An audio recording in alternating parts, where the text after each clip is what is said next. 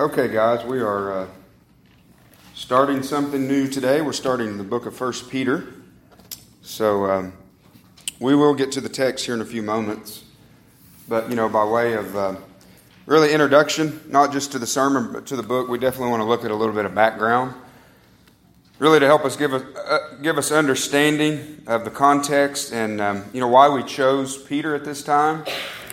We've been having these discussions really for the last several months that I think we can all see on the horizon persecution coming to America like we've never faced before. We don't know, the timetable and all, but we would have to really have our head in the sand to think otherwise. So, so it's one of those deals to where, how do we, where do we go for answers? Because something we've never experienced before, right? So obviously we want to go to God's Word.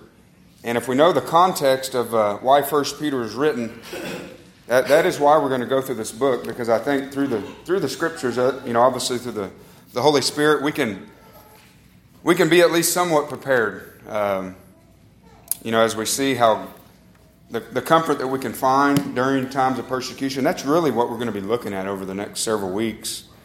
Is just how God can comfort His church, His people, no matter what's going on. And it reminds me of, just some of the testimonies we heard last night, or some of the, I think of when Josh was talking about the song, It Is Well, So hopefully we can learn some of these principles through God's Word, that even if we're facing persecution, that all can be well in our soul because of Christ. But, just for the next few moments, guys, I'm just going to give you kind of a little bit of background and information that will help us. So this letter was written to Christians under persecution from Rome. Rome was under the reign of Nero. This is probably review for a lot of you, but maybe not all. And so he became the youngest emperor at the age of 16. He reigned almost 14 years until AD 68, where he committed suicide at the age of 30. The early years of his rule weren't really that bad. They were marked by an enhancement of the cultural life of the Roman Empire. But it didn't end well for Nero. He became, if you read about Nero, he became very cruel, very tyrannical. We're hearing that word a lot, right? Tyrants. This man was a tyrant. This man was a psychopath, really, when you look at his life. He murdered anyone who would really get in his way, who he considered a threat, including his stepson, his wife, and his mother. In July of 64 AD, the Great Fire of Rome that some of you guys may have heard about, when you look at the history and that part of the world, broke out and lasted 6 days. It's been reported that 11 of the 14 districts in Rome were severely damaged. And some historians believe Nero may have been responsible for the fire. It's not, at least through what I read, it's never been confirmed, but many historians thought so, and also many who lived in Rome at the time, they thought Nero was responsible for the fires because he liked to rebuild things. So if you burn it down, you can rebuild it. So Nero knew this, that people were blaming him, so he shifted the focus off of himself and blamed who? The Christians. Easy scapegoat for Nero. See, they were already hated for being associated with the Jews. The Christians were. And they were seen as being hostile to the Roman culture. So again, easy way out for Nero. And so Nero spread the word that it was the Christians who done it. So that's when we really see severe persecution breaking out against the Christians. So that's going to be the context that Peter's writing to these scattered believers. He would even cover Christians with oil, tie them to a stake, and light them on fire for his evening garden parties. When we think we have it bad, when we think we got a crazy dictator, a crazy tyrant, it just helps put things in perspective that of what Christians has had to go through. And it's the same. It really is the same. That's how I interpret the book of Revelation. Obviously there's different ways. As far as the beast, the beast of that time, it was Nero, the Roman Empire. But it's the same It's the same beast, the same antichrist system that comes against Christ today. So there's the same kind of men today. Obviously, we see that in other parts of the world, and we see it really rising up in our day. But that's just that hatred of Christ and His people that we see, that He would light them for torches. Really see the depravity of man in Nero. It's so again, that's the context that Peter. There's no doubt who wrote this book. Peter wrote this letter probably around 65 A.D. And so, beloved, I think we would all agree. Again, I already stated it, but just I want you to have in our minds, the persecution that these Christians are under, and I think we can all agree that it's coming our way. What is it now? Is it 4 pastors in Canada that have been arrested, I think? Unless there's been more. Guys, this is just right north of us. Just right north of us. From a country who's supposed to have the same kind of freedoms we have. It's coming our way, right? I'm sure most of you guys are familiar with the Equality Act that you've heard, that's, maybe going to get passed eventually. Guys, if that thing gets passed, I just want you to know how amped up and how things are going to speed up in that area, persecution. Really to be a faithful Christian and to say what the Bible says is going to be illegal in many ways. It's going to be as simple as somebody coming to me and saying, "Can you marry George and Steve?" And me opening my Bible and saying no. That, could very well be against the law. And that's just how fast these things can come. So we want to try to prepare the best we can. I think Ronnie mentioned it last week. We haven't been through anything like this. So we need to go to the Word of God. We need to go to the Word of God and see how it's nothing new. It's new for us, but it's nothing new down through church history. This is what the church has had to face, these kind of things. And so we just want to go and find our comfort, our instructions, our strategies from the Word of God and try to work these things out in our own minds. But just know this, guys, that this letter was written for them, right, to them, to these readers of Peter, but it's for us as well. Okay, this is the living Word of God, and it's just as true and relevant for us today to comfort us, to comfort the church during persecution. And again, never faced these things before, so I wish I could tell you guys from experience of what to expect, but I can't, right? We can't. We've never been through it. But we do have the Scriptures, which is even more important. That's better. I believe that we can not only survive, but we can thrive during times of persecution. Again, that song came to my mind that Josh was telling us about, just the history of, the man who wrote it, the different, characters in the Bible that he talked about, guys. Hey, they're just like us. They're people just like us. Fallen, saved by the grace of God, and we see God's people doesn't mean it won't be hard, but being victorious and God using His church, using His people to advance His kingdom, not only during times of persecution, but I would say especially in the times of persecution. If you look at the early church and church history, many times, I wouldn't say all the time, but many times, that's when God really advances His kingdom, advances the gospel through the times of persecution. So with that being said, guys, we're going to look at verses 1 and 2 today. It's really just, verses 1 and 2 it's part of the introduction, I guess you could say. But I do want to let you know that we will pick up the speed a little bit. We're going to do more than 2 verses normally. But these are very important. Very, very important, very foundational. So if you have your Bibles, turn to 1 Peter chapter 1. We're just reading 2 verses. So 1 Peter chapter 1, verses 1 and 2. Peter, an apostle of Jesus Christ, to those who reside as aliens, scattered throughout Pontus, Galatia, Cappadocia, Asia, Bithynia, who are chosen, according to the foreknowledge of God the Father, by the sanctifying work of the Spirit, to obey Jesus Christ and be sprinkled with His blood, may grace and peace be yours in the fullest measure. So the next few minutes just really going to look at just really some of the meanings of the different phrases I guess you could say, exegete of the passage, and then we'll get into we'll start getting into the more of the exhortation, application part of the message. But just some important information. Peter was it was the name that Christ gave him. You guys are probably aware of that. His name was Simon, but Jesus gave him the name Peter. Peter in Greek, Cephas in Aramaic, and the word meaning rock. Okay, just means rock. We're gonna come back to that towards the end, because I think there is an application to that as well. He was an apostle. You know, the apostle, it can mean just a general messenger, right? Or the general meaning can just be messenger. But Peter was one of the 12. I think we're all aware of that. He was one of the 12. He was even one of the inner three, along with James and John. And so an apostle was a very unique office.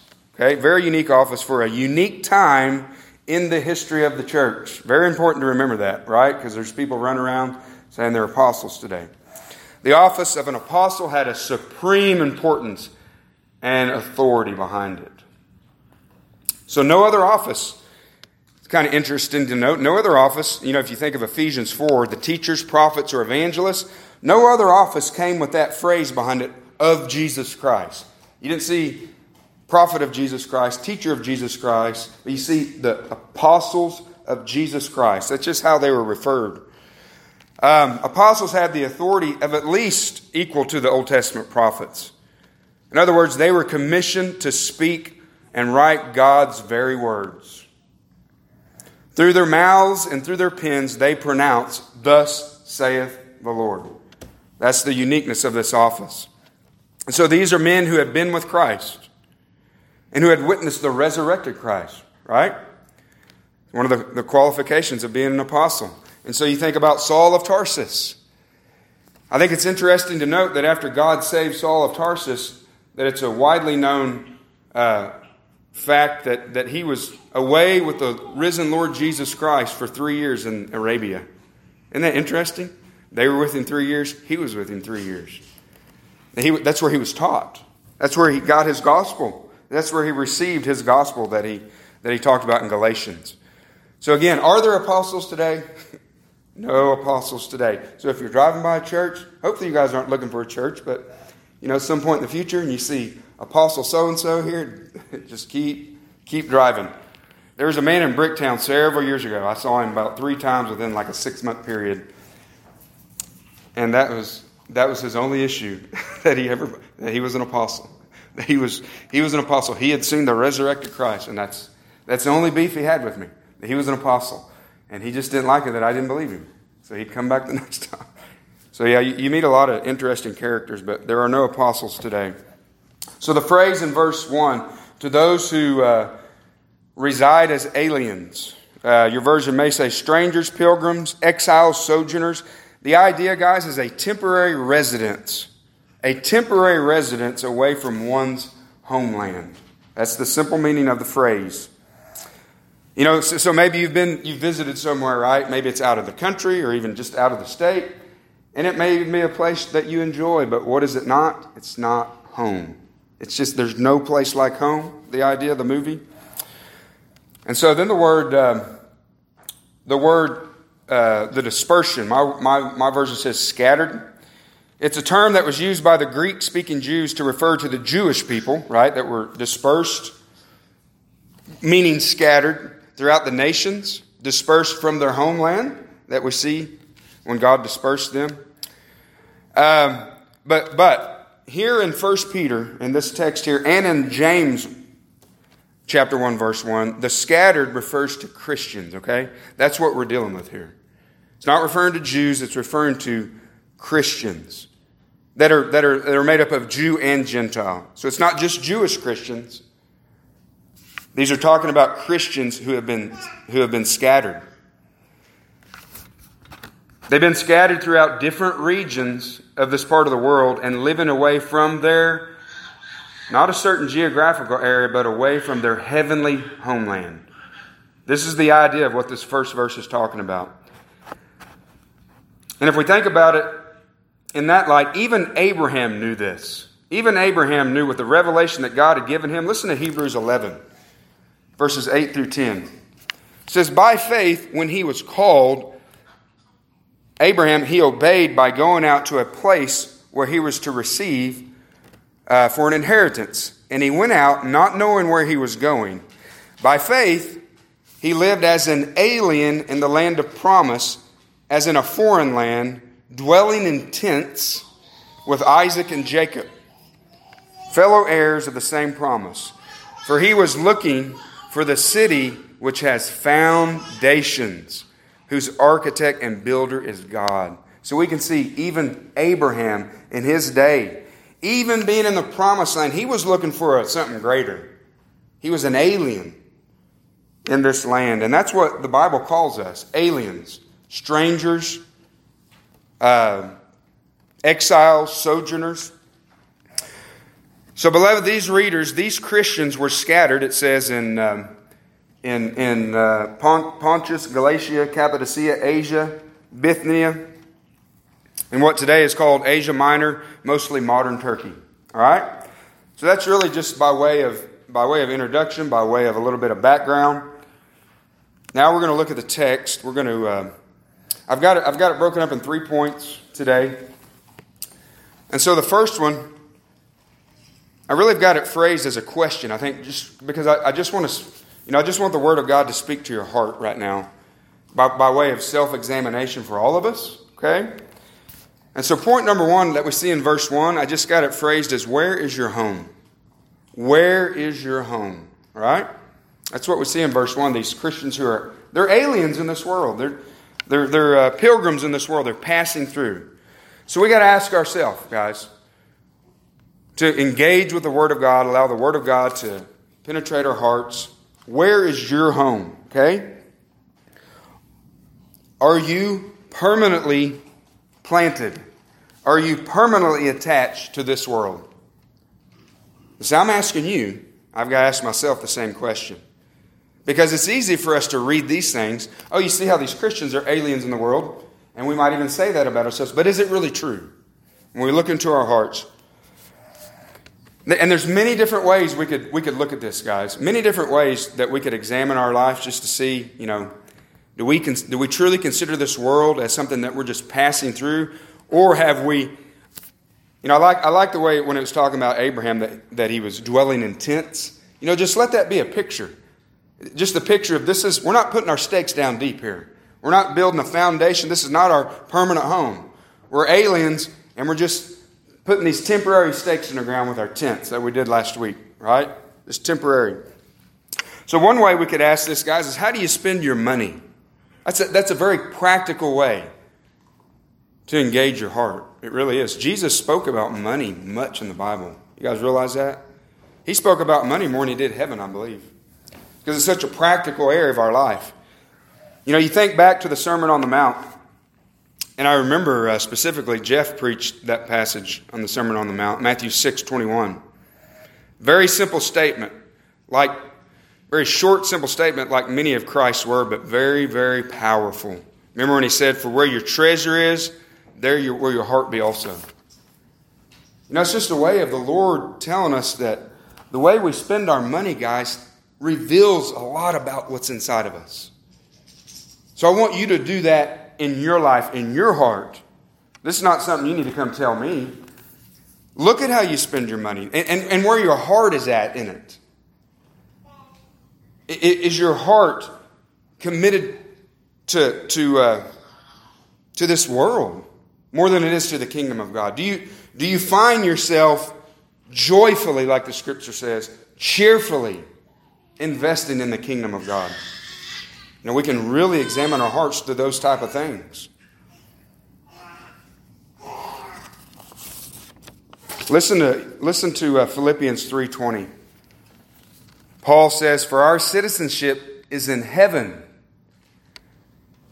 for which also we eagerly wait for a Savior, the Lord Jesus Christ. Eagerly wait. Let me ask you a question. Do you not just know about His coming, okay, not just think about it, but do you eagerly await the coming of Jesus Christ? Does it excite you? I could even ask it like this. Again, not in a morbid way, right? But do you sometimes eagerly you just think about heaven? Not that you're looking for your death wish, but do you eagerly await Christ, whether He comes here or you go there? That says a lot, guys, about where our focus is at.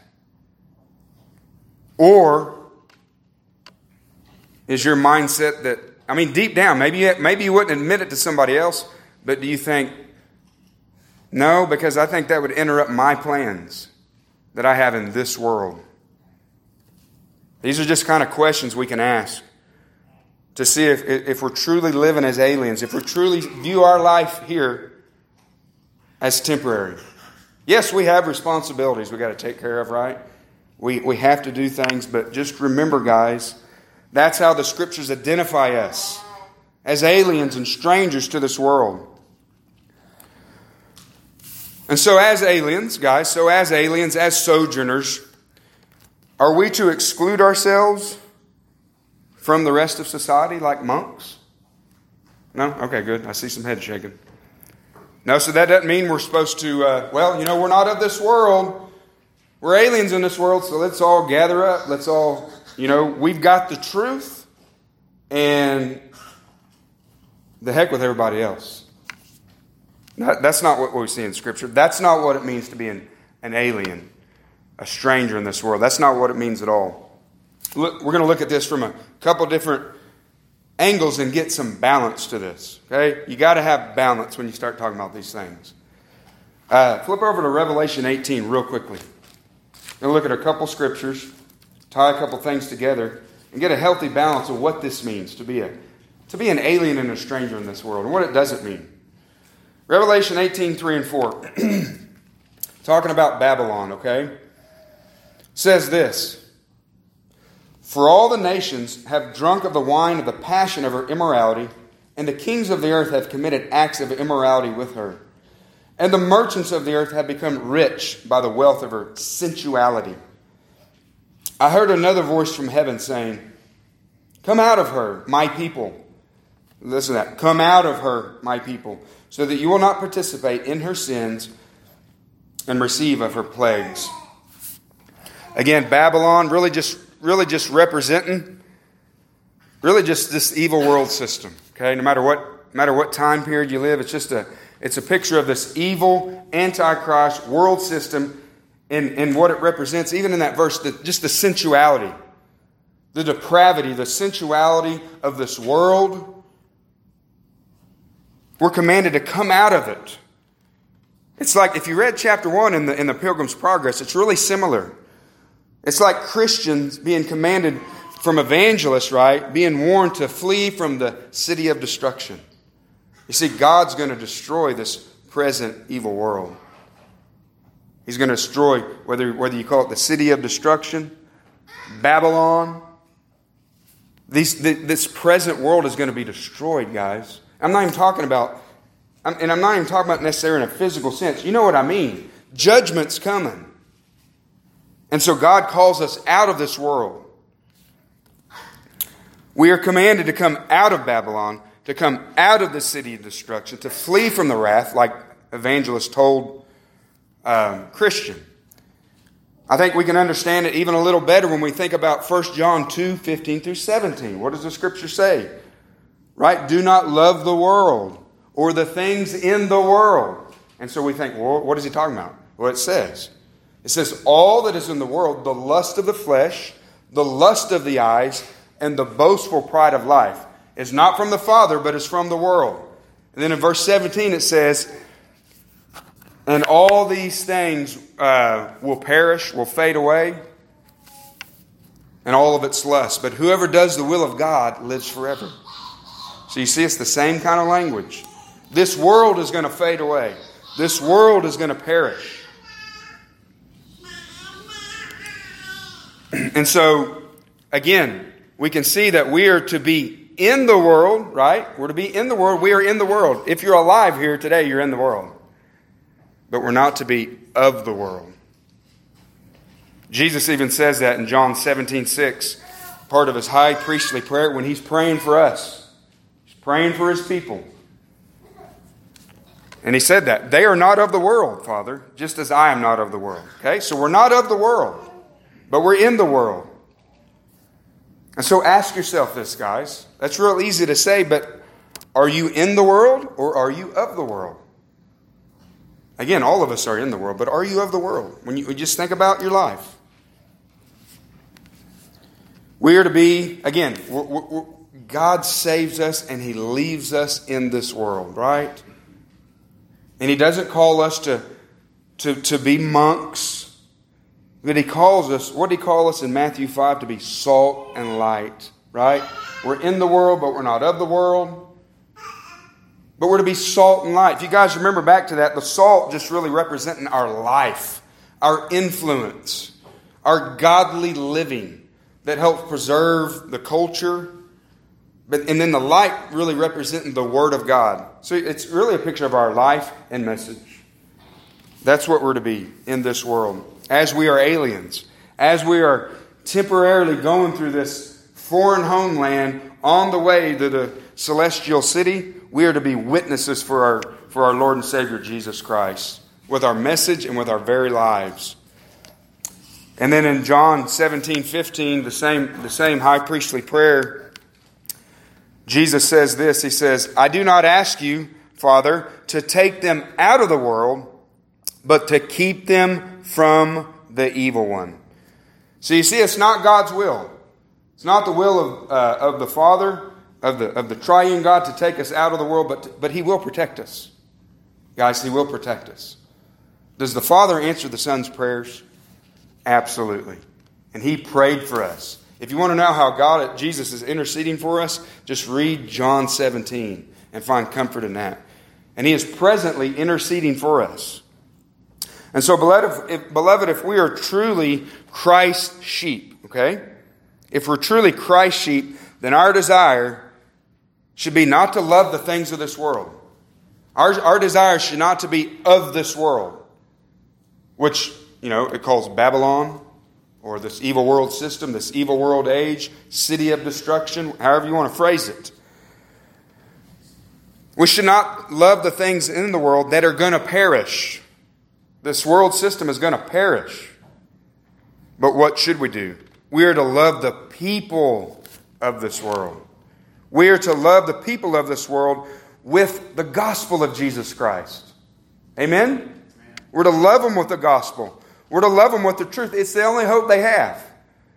That's why evangelists told Christian, read this. This whole place is going to be judged. Flee from the wrath that's to come. And what do we see in chapter 1? Christian starts becoming concerned. So that's what we pray for people, to become concerned. So we love people with the gospel. Why? So that they don't perish along with Babylon, along with the city of destruction. We don't want the people to perish, right? And so be encouraged, beloved, that Christ is with us. He is with us. He will never leave us. He will never forsake us. He is interceding for us presently, no matter what persecution might come. Okay? So that's the first thing we see. That we are in this world. We are not of this world. If we are followers of Jesus Christ, this world is not our home. And I know I'm preaching to the choir, but we need to be reminded of these things. This world is not our home. So don't plant your stakes too deep in this world, okay? That will eliminate a lot of worry as well in our lives. So the second thing we see, point number 2, is in verse 2, we see chosen by God. Your version may say elect, but mine says chosen by God. And under this one, we'll have 3 subpoints. So that's what we see in some of your, I can't remember, guys, but in some of your Bibles, you'll have the word elect really towards earlier in the verse. But the whole idea is that we as aliens are God's elect. And that word elect means God's chosen. Okay? It's not a complicated thing. It's God's chosen.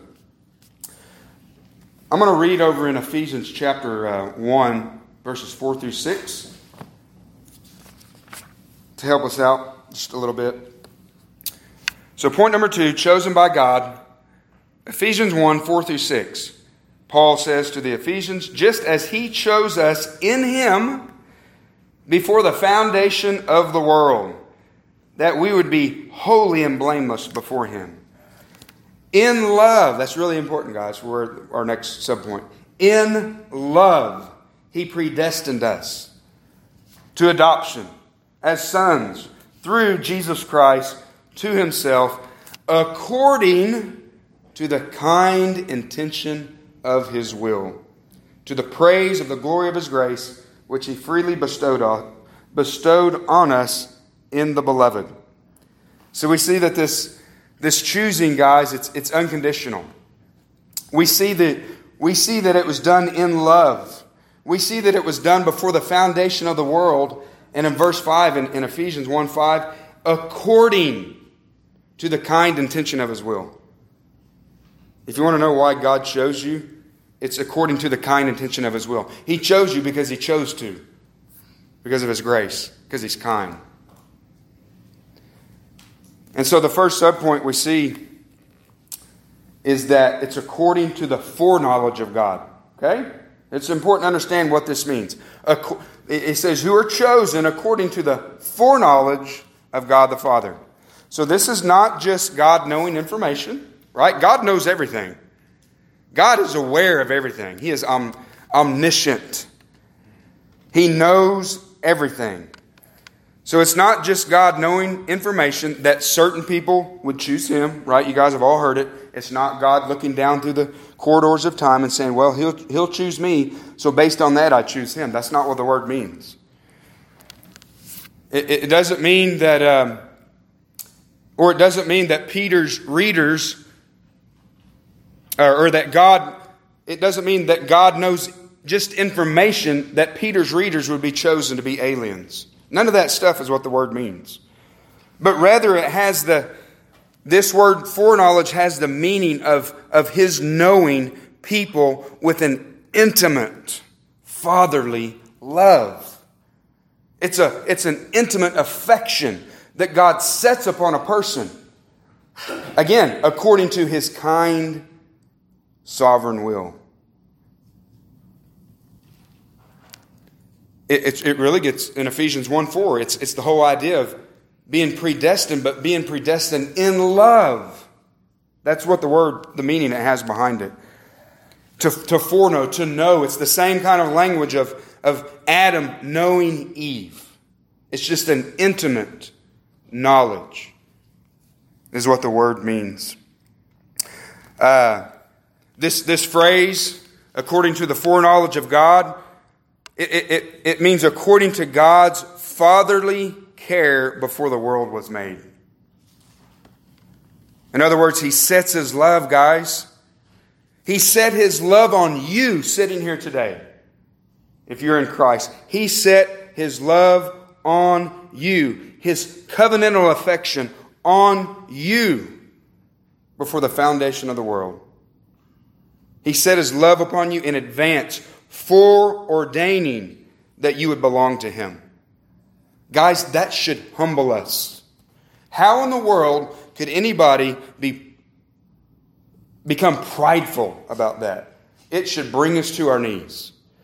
Let me give you an illustration. I've wanted to give this illustration, and Cody's not in the room. I just told him I was going to give this illustration.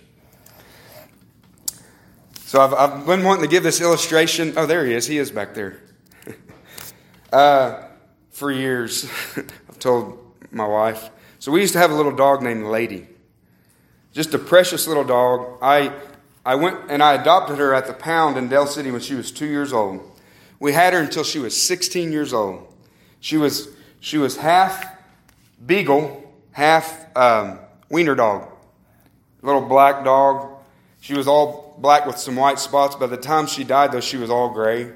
But this dog, Jamie can testify, probably Kay, Trish, Cody, this dog would follow me everywhere. It didn't matter whether I was outside. Sometimes we kept her outside. Sometimes we kept her inside. We'd be watching TV in the living room, and I would get up just intentionally and walk to the kitchen just to watch her. She would jump out of the little seat, and you could hear her little feet. And she would just sit there, and I'd get me something, and I'd come back. she'd lay down and I'd do it again just to watch her. She did that her whole life. She followed me. And so I always gave the illustration probably 100 times. She knows I chose her. And I did choose her. And so obviously, guys, illustrations, right? They're illustrations. They fall short. But this is how I had the boys when they were young. We were at the pound to get a little dog. We were there for over an hour. I walked down this hall and down this hall. Yeah, maybe I want that dog. Maybe I want that one. But they were all so loud and hyper. And there was this one last little hallway that we had just missed. So I walked down this hall, walked by these cages, thinking, yeah, maybe. And there's this little dog just sitting there looking at me like this. So calm. And I was like, that's the dog I want. Now, I chose her based on that she was so sweet. That's not how God chooses, right? It's not because we're good and lovable. But the idea was I did choose her. I adopted her. And I don't know if that played into that dog, but she followed me and not other people. She knew that I was her master, and she loved me, and she followed me. Are you getting the picture, guys? Christ is our master. Our Heavenly Father chose us before the foundation of the world. And you can fight against that doctrine all you want. But let it just humble you and cause you to worship Him and follow Him. Amen? It's a beautiful doctrine, guys. And that dog, I'm convinced, loved me because I rescued her. I chose her. And if she didn't really know that, it sure appeared that way. So it's a good illustration. I finally got to use it. And so subpoint number 1 was what we see, that we're chosen according to the foreknowledge of God the Father. The second thing we see that we are chosen is by the sanctifying work of the Spirit. It says in the NAS, it says, by the sanctifying work of the Spirit.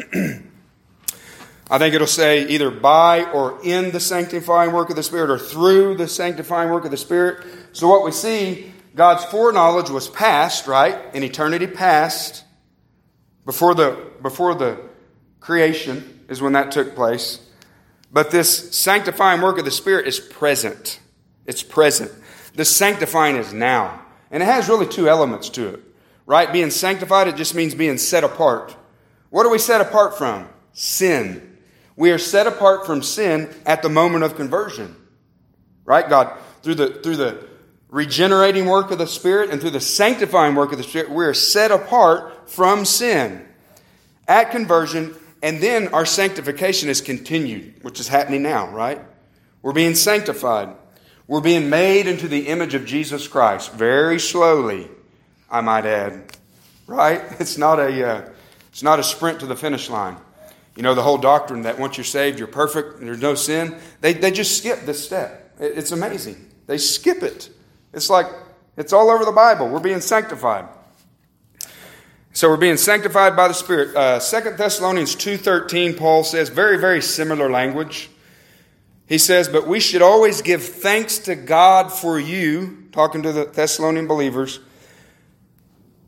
brethren, beloved by the Lord, because God has chosen you from the beginning for salvation through sanctification by the Spirit and faith in the truth. So again, we see the Scriptures consistently saying the same thing. And so question, leading into our third subpoint, guys, by the way of a question, why are God's elect set apart from sin at the time of conversion by the Holy Spirit? I'm going to read that again. Why are God's elect set apart from sin at the time of conversion by the Holy Spirit? We see it in the very next phrase, our third subpoint. To obey Jesus Christ and to be sprinkled with His blood. So to obey Jesus Christ and to be sprinkled with His blood. Spend a moment with that. If you want to turn your Bibles, you can turn to Exodus chapter 24. I'm going to look at that real quickly. Not going to stay here long, but do want to make a point on this.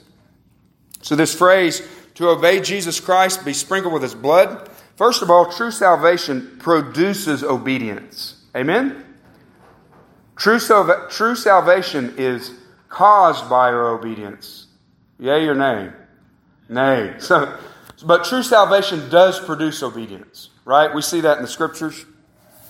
What does Jesus say? If you love me, you'll obey me. This type of language. That obedience is not cause of our salvation, but it is a result. By being given a new heart, having new life in Christ, the direction of our life begins to change, and we start obeying God's word out of love for Him. What is a Christian, right? What is a Christian? It's someone who loves Jesus Christ. That's a simple definition of what a Christian is. And Jesus said, if you love me, you'll obey me. Keith Green said many years ago, defining a Christian, he said, a Christian is someone who is bananas for Jesus. Are you bananas for Jesus? We're probably not as bananas for Jesus as we should be, but that's the idea, guys. It's somebody who loves Christ. And that's going to be reflected in our life. And so this phrase, sprinkled with blood, Peter is more than likely, I would say definitely referring back to the confirmation of the covenant that God made with Israel. We can see it in Exodus 24. I'm just going to read this. You'll see some of the language here, especially towards verses 7 and 8, and then make a few comments on it, a quote from John MacArthur. It'll help us in our understanding of what he's meaning by here and just give us an appreciation of what he's saying and help us to see Christ as well. So Exodus 24, 3 through 8. Moses had been with God. He had given him the word of God beginning in verse 3. Exodus 24, verse 3. Then Moses came and recounted to the people all of the words of the Lord and all the ordinances. And all the people answered with one voice and said, all the words which the Lord has spoken, we will do. Moses wrote down all the words of the Lord. Then he arose early in the morning and built an altar at the foot of the mountain with 12 pillars for the 12 tribes of Israel. He sent young men of the sons of Israel, and they offered burnt offerings and sacrificed young bulls as peace offerings to the Lord. Moses took half of the blood and put it in basins, and the other half of the blood he sprinkled on the altar. Then he took the book of the covenant and read it in the hearing of the people. And they said, all that the Lord has spoken, we will do, and we will be obedient. So Moses took the blood and sprinkled it on the people and said, behold, the blood of the covenant which the Lord has made with you in accordance with all these words. John MacArthur says in his commentary, he says to recapitulate this Old Testament analogy, the blood sprinkled on God's altar symbolized His commitment to forgiveness, fully realized, obviously, in the sacrificial death of Christ. And the blood sprinkled on the people symbolized their intention to obey God's law, more fully realized when Christians walk in the Spirit and obey the Word. So I believe that's where Peter's reaching back to with this whole idea of being sprinkled with the blood. Listen, I turned from it too quickly. Listen in verse 8, guys, the language in Exodus 24:8. When Moses says, behold the blood of the covenant, which the Lord has made with you in accordance with these words. And you think about Jesus' words, guys. When he's with his disciples, the night he instituted the Lord's Supper, he says this, the same language, for this is my blood of the covenant, which is poured out for many for the forgiveness of sins. So when we think about, back to Peter, when we think about this sprinkling of the blood here in this verse 2, to obey Jesus Christ and be sprinkled with His blood. To be sprinkled with His blood, with the blood of Jesus Christ, guys, is to be in covenant relationship with Him. That's what this is referring to. It's a gracious reminder that Peter has given us that He has forgiven us for all of our sins, first of all. He has forgiven us because we are in covenant relationship with Him. Why? Because our sins were placed on him. And he paid the penalty that our sins deserved as he shed his precious blood. That's anytime we see the blood of Jesus Christ, guys, it's a reminder, it's a picture to us of what he did for us. This covenant, this new covenant that we are in covenant with Christ, that's what we remember when we come to the Lord's table. This sprinkling of blood also signifies that we are not our own. Amen? We're not our own. We have been bought by a price, right? We've been purchased by the blood of Jesus Christ. So we're not our own. We've been bought with a price. And now we have submitted to him as Lord and Master. And so, beloved, what do we see in this verse, guys? That according to the foreknowledge, that we're chosen according to the foreknowledge of God the Father, by the sanctifying work of the Spirit, to obey Jesus Christ and be sprinkled with his blood. What do we see lastly here before we move on to our last and final point? We see our triune God. You not see it just bouncing off the page. That's the first thing I saw when I read this text. Wow, look at the Trinity right there. All active in our salvation. So you know what this verse tells us, guys? That salvation is of the Lord. Amen? It's of the Lord from beginning to end. From the Father choosing us by his grace, setting his love upon us, through the Holy Spirit coming and regenerating our hearts and sanctifying us, to the Son coming and purchasing us and sprinkling us with his blood as our just a reminder of the covenant relationship that he has with us. And that now, as a result of all this, as a result of all of his grace, like Jeff was telling us last night, this salvation is of the Lord. It is by grace. And then as a result of it, now that we obey Christ, really what sets us apart or marks us in the eyes of others that we are his is that we love him and that we follow him and that we obey him. And we see it from eternity past down to our very lives here in verse 2. That we are saved, like Jonah said, that salvation is of the Lord. He saved us. Not because of works done by us in righteousness, but according to his mercy. By the washing of regeneration and renewal of the Holy Spirit. It's so clear, guys, that nothing we do contributes to our salvation. Amen? And so lastly, guys, and in conclusion, point number 3 is just grace and peace to you. Guys, grace and peace to you and to me. And we see this at the very end of verse 2. Peter says, "May grace and peace be yours in the fullest measure." I mean, we can't forget about that part, right? May grace and peace be yours in the fullest measure. We have to remind ourselves who this is that's writing this letter. This was Peter, right?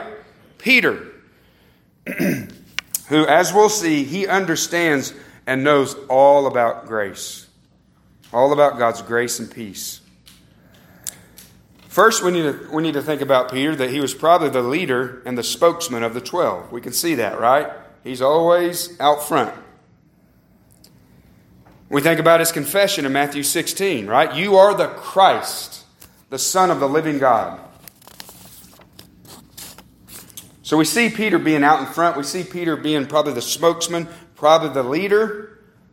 But then we see Peter in some other portions of Scripture, in that same chapter in Matthew 16, just a few verses later, he had the audacity to rebuke Jesus for going to the cross.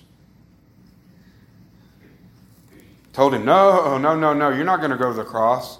What did Jesus say to him? Get behind me, Satan. We see in Mark 14:31 that he made very rash vows, did he not? What did he say? even if I have to die with you, I will not deny you.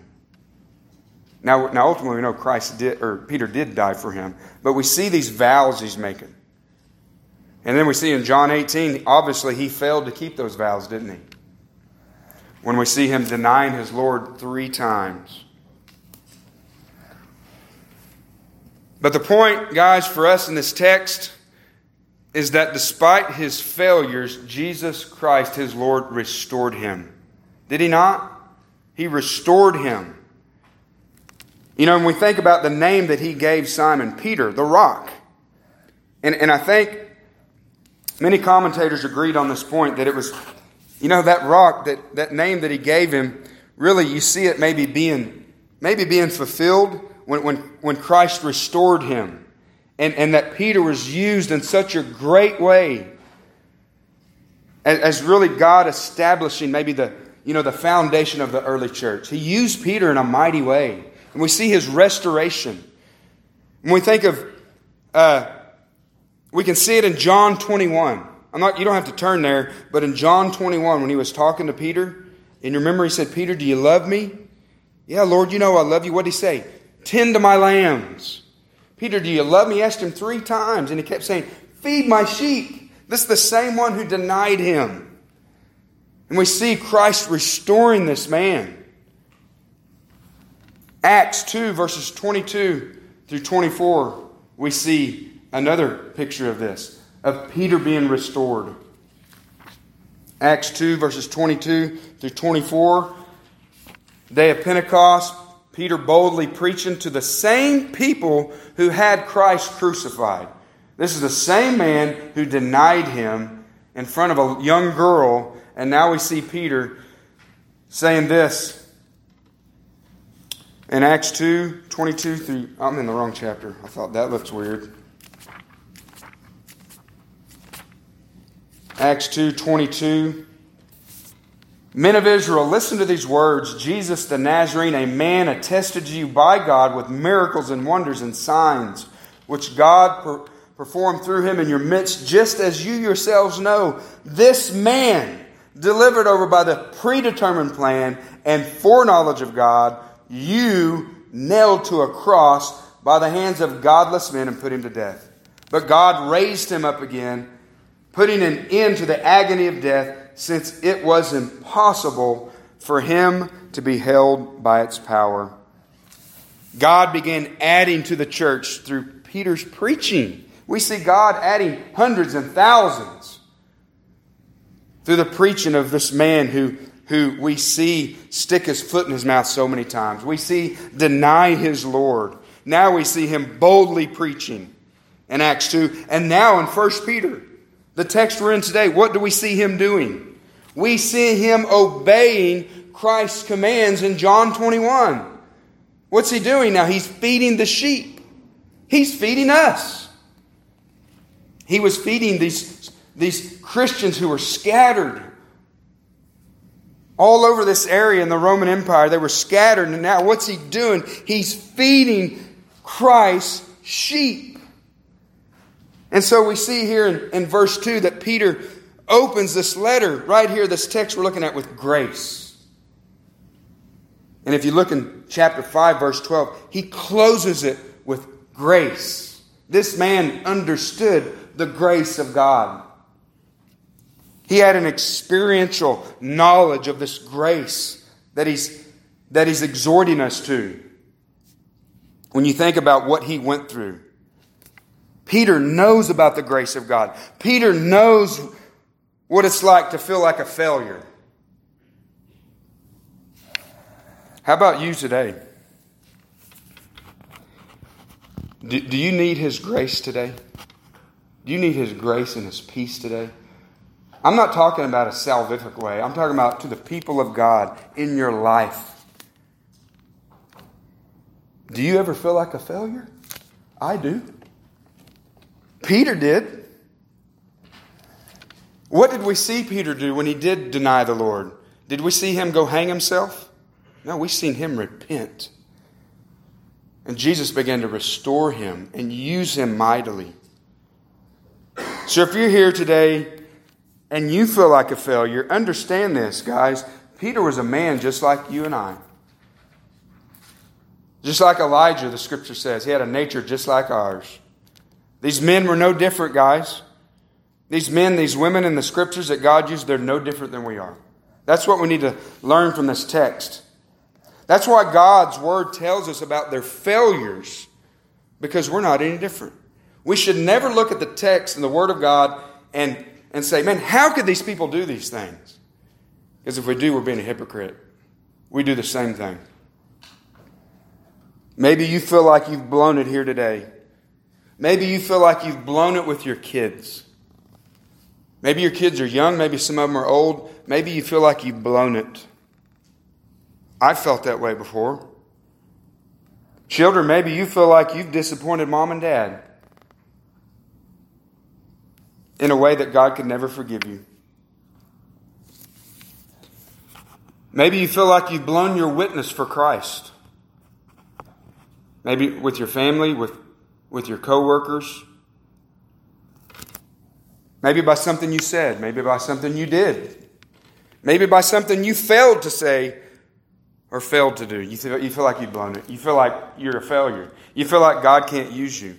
I wonder if Peter ever felt that way. What about a relationship with a friend, a family member, a coworker, maybe somebody in this church who you feel like maybe you've blown it with? There's so many things in life, guys, that we fall. We fall. Peter fell, but what do we see? Do we see Jesus sweeping him to the side and saying, I'm done with you? No. We see Christ being restored, and now he's feeding his sheep, just like the Lord had commanded him to. So, beloved, understand this, that Peter, getting back to his office as an apostle, under the inspiration of God's Spirit, he has written these words for us today. For those believers in that day and for us. When we read these words, may grace and peace be yours. Be yours. Beloved, I'm talking to you today.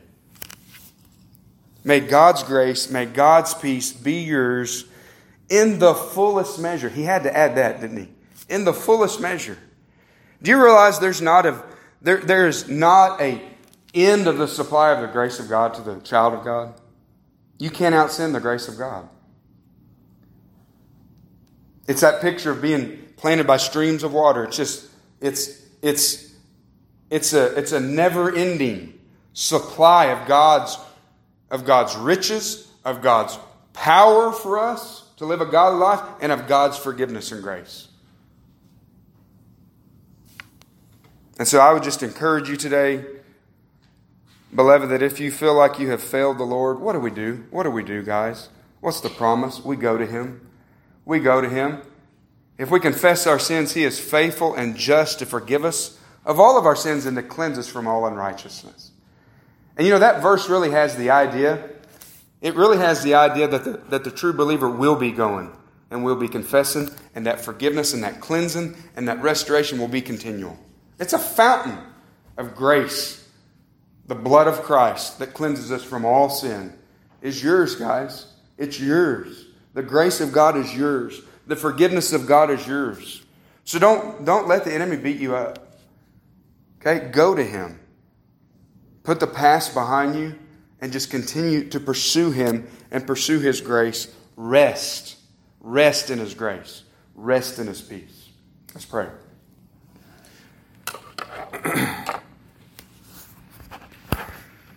Lord, we just thank you, Father, that you love us so much as your children, Lord. We thank you for, God, your grace that you have freely given us in Christ. And we thank you for your word, God. We thank you for the many, many, many examples that we see in Scripture. Men like Peter, Lord, who loved you, God, but who, because they were still in this world, Lord, that had just the indwelling sin, the flesh that they had to battle with just like we do, Lord. So, Father, I thank you, Lord, for your word today that reminds us, God, that these men were no different than we are. that we are nothing but dust, God, and sometimes we just need to be reminded of that, Lord, but that you love us, that you set your love upon us before you created the world, and you sent your Son. You sealed us by your Spirit. You gave us a new heart and new life. You purchased us and sprinkled us with the blood of Christ. And we just thank you for that, Lord. We thank you that you loved us before we ever loved you. And Father, as we sang about earlier, Lord Jesus, you are worthy. You are worthy of our lives. You are worthy of our obedience that Peter speaks about in this passage, Lord. And I just pray, God, for these dear people here today, Lord, God, whom I love and whom I know that you love such an infinite way, Lord. I just pray, God, that they would find rest and comfort in your grace, God, that they would come before your throne, that they would understand that you're not done with them, you're not done with us because we fail you, Lord, but that you want us to come to you, you want us to receive your grace, to walk in your grace and to extend that grace to others, to take that bread of life, to take that as a spiritual beggars, Lord, that bread that we have found and to offer it to others who need it so desperately bad, Lord. So I just pray, God, that we would not listen to the lies of the enemy today, Lord, that we would not listen to his condemning accusations that come against us, Father, but that we would remember who we are in Christ, that we are secure in him, that we have been made whole in him, that we have been made complete in him, that we are perfectly righteous before God, before our Father today, because of Christ and his perfect life that he lived. And so, Lord, just please comfort your people today with these truths, Lord. We ask it in Jesus' name. Amen.